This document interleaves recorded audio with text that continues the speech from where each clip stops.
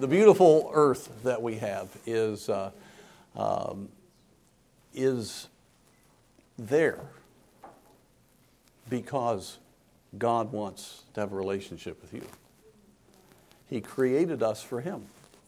He created us for an eternal, close relationship with Him. I don't understand it all, but that's God so loved us. He created the world, and that's why Jesus Christ came.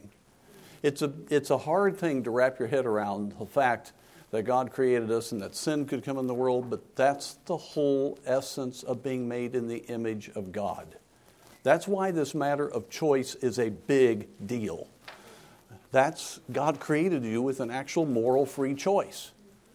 And so when Adam sinned, this was something that God in His understanding realized would happen, and before the foundation of the world, Jesus Christ had already submitted to come and be the Lamb slain for us. And so every one of you are that important to God. He created this universe for you, and Jesus Christ, the Creator Himself, came to this earth for you. He died for you, and right now He ever lives to make intercession for you. I mean, honestly, folks, how can we get discouraged when everything around us, everything that we see, speaks of His love for us?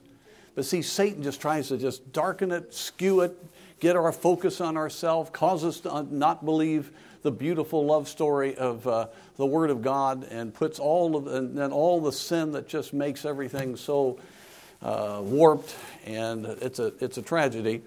But do understand that you are made for God. So, in your heart is a God-shaped hole.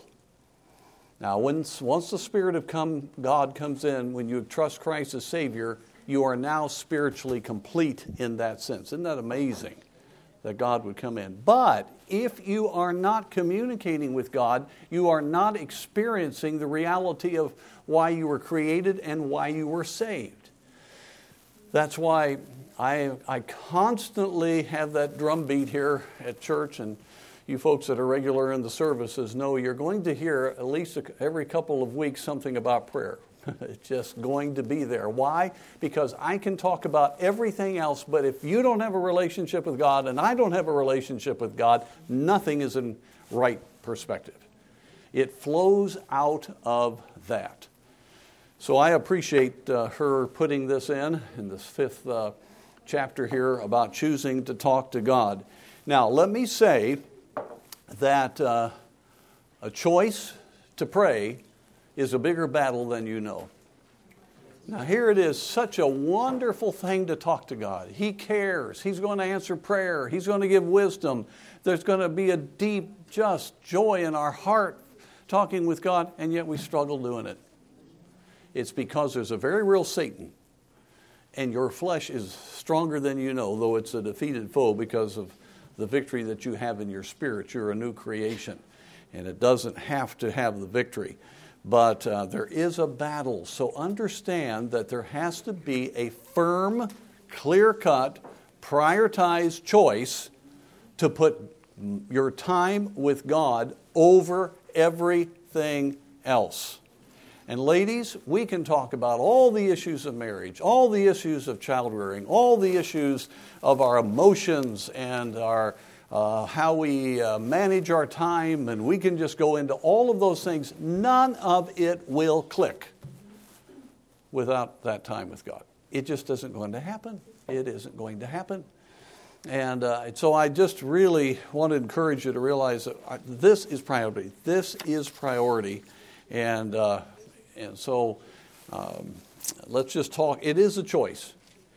Now, are there times when you pray because you have to? Yeah, those are good types of prayer. Lord, I'm in trouble. Help me. And by the way, those are good prayers. One of the best prayers I've ever prayed is, help. He hears that. Cry out unto the Lord, call unto me, and I will show thee great and mighty things, which thou knowest not. But that's not going to meet the need of the soul all the time. You can't just live on forced praying because of circumstances. You need to know God. And He deserves to have that relationship with you. That needs to be utmost in your life. So don't be forced into prayer. Make that to where it's just part of your life. All right.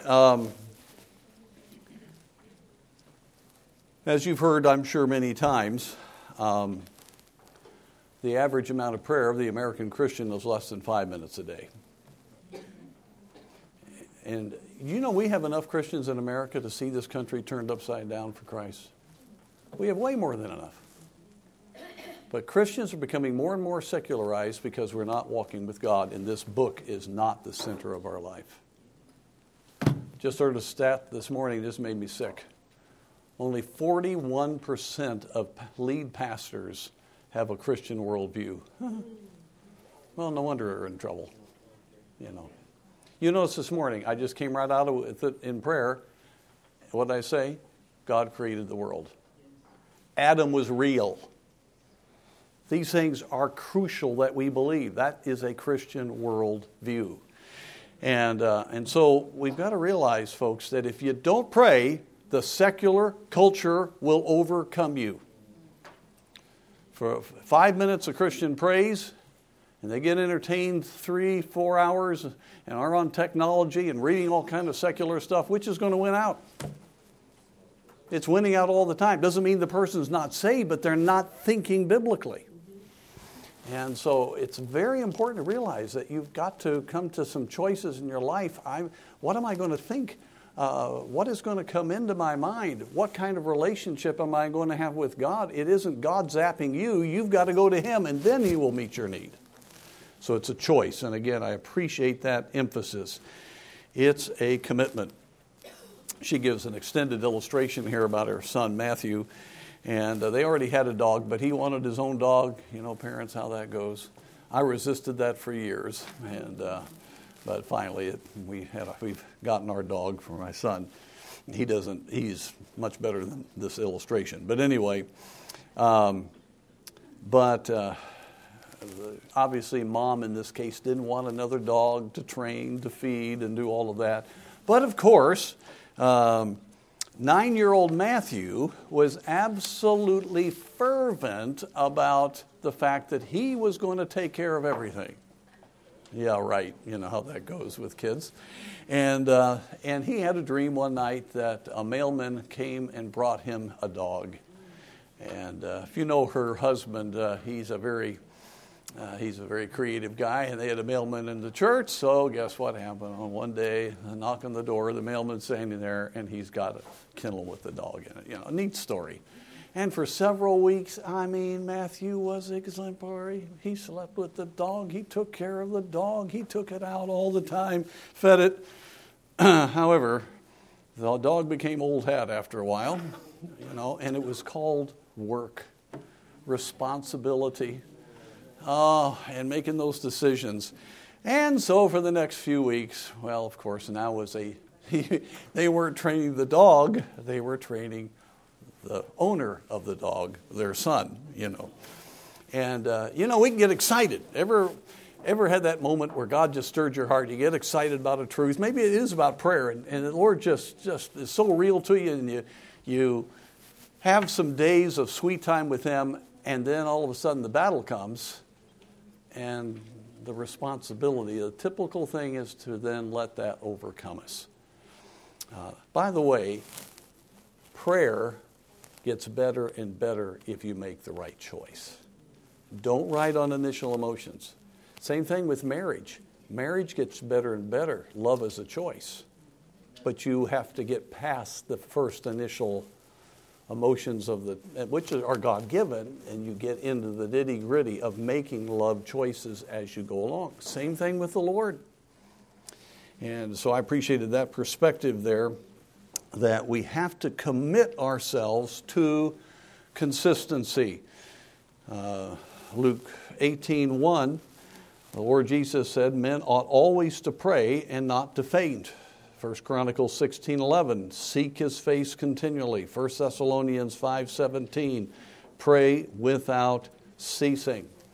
You certainly see what God will do in the life of a person that prays. A person in the Old Testament, a number of them, David, of course, might go to the top of the list, but close to that would be Daniel. You can't explain the miracles of Daniel's life without the knowledge that that man was given to lengthy times in prayer.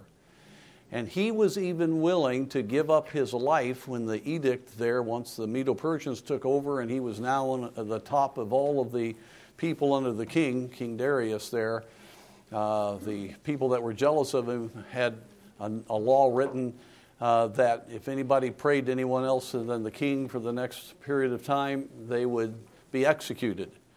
And so what did Daniel do? He did like he always did.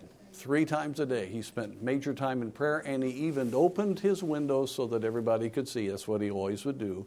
He would pray toward the direction of Jerusalem. And he did it, and he did end up in the lion's den. But guess what happened? The lions had lockjaw, divine lockjaw, and were nice pillows that night, and he did not die. And so it's exciting when we make the decision to pray. And people that see miracles in their lives are people who pray. Now, let me say here, and I may say it a little bit later, one of the problems in prayer is we live in an instant gratification culture. Now, we're beginning to learn that things don't come as quickly as they used to. And I've been thinking, with the backup of supply chain and all that, which I don't think is going to go away, might get a whole lot worse. Well, maybe we're going to learn a little bit through all of this. We have had anything we want right now. We can have it tomorrow. And I'm telling you, we do need to pray for our own children and all, because this young generation is not going to be happy when they don't get what they want right away. The older generation will be okay, but the younger generation was going to rebel. And it's a very scary thing. I don't want to get into all that stuff, but the problem that we have is we're very used to things, boom, happening like that. Well, you've got to understand, in the process of prayer, you are developing a relationship with the Lord. That relationship to the Lord is very important because He wants you to know about Him. He wants you to know His heart. He wants you to know truth. He wants you to make decisions that are going to be transforming for your life. And in the process of praying for things specifically, which we should pray, and God has promised to answer prayer, God is going to teach you through that. And many Christians get discouraged if they don't get what they pray for, boom, right now. Now, you'll get your daily bread daily. The problem is none of us are looking for our daily bread. I mean, it isn't that much of a crisis, okay? But your needs, God meets those quickly. He does. I'm just amazed. I've just seen it here recently. It's just right there. I mean, it's just, you can trust the Lord for that. But the things that are not necessarily daily bread, God's going to teach you to wait on Him and to trust Him and to have spiritual reality and understand what's priority. And He's going to shape you and mold you. And so do not be afraid of waiting upon the Lord, because you will learn what it means to know with confidence that God's going to answer. You're going to learn how to pray and what to pray for, and come to conclusions of faith before you actually see it. Before you have sight, you have confidence. These are wonderful things in your prayer life, to get a hold of who God is and counting upon Him. And so one of the things that does discourage believers in the matter of prayer is the fact you do have to wait on the Lord. Now let me say this. When it comes to praying for the salvation for someone, or maybe a Christian who's not walking with God, they obviously have to make a decision of their will. But you can come to great victory in your own soul that God's going to work. But here's what happens. You pray for someone right now, and you really pray, and you know God met with you. Nothing happens that day. That's from your perspective. You don't know what God's been doing. You don't know what happened in that heart. You don't know how God rearranged circumstances. And I love the illustration. I've mentioned it here several times of the hornets. Right now, if Josh walked in and opened up a netted cage of, let's say about 50 hornets, many of you would exit this room, right? you've had experience with hornets. They're not real nice insects, if you rile them up. All right? But none of you would be carried out bodily by the hornet. You would just be very willing to go. Right? I mean, that would just not even be a problem. I was reading outside on my porch the other day, and all of a sudden, here come some hornets, and I decided to pray walking.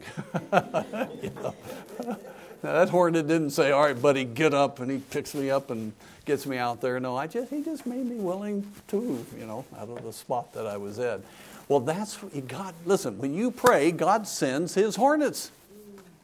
And so the more you pray, the more happens, and the closer you get to the victory. Do not gauge your success, if we use it that way, in prayer based upon immediate answer. Because you don't know what God is doing. And if you prayed according to his word, you can count on the fact he has already answered your prayer. He always answers prayer. And you get on that and don't give up. I'm telling you, God is working. And sometimes it may not be till you get to heaven until you find out what did happen and that the answer to prayer occurred. I'm praying for people now that I promised to pray for years ago, and I'm not in direct contact with them. And I may not see them till eternity, but I know God's working. And it is worth praying for them. And now commit to a schedule. The Lord Jesus got up early in the morning. David talks about, my voice shalt thou hear in the morning, hear in the morning, O Lord. In the morning I will direct my prayer unto thee. Psalm 55:17, he wrote, evening and morning, and at noon will I pray and cry aloud, and he shall hear my voice. We are scheduled, especially in our culture. And so you have to make prayer, talking with God, a priority.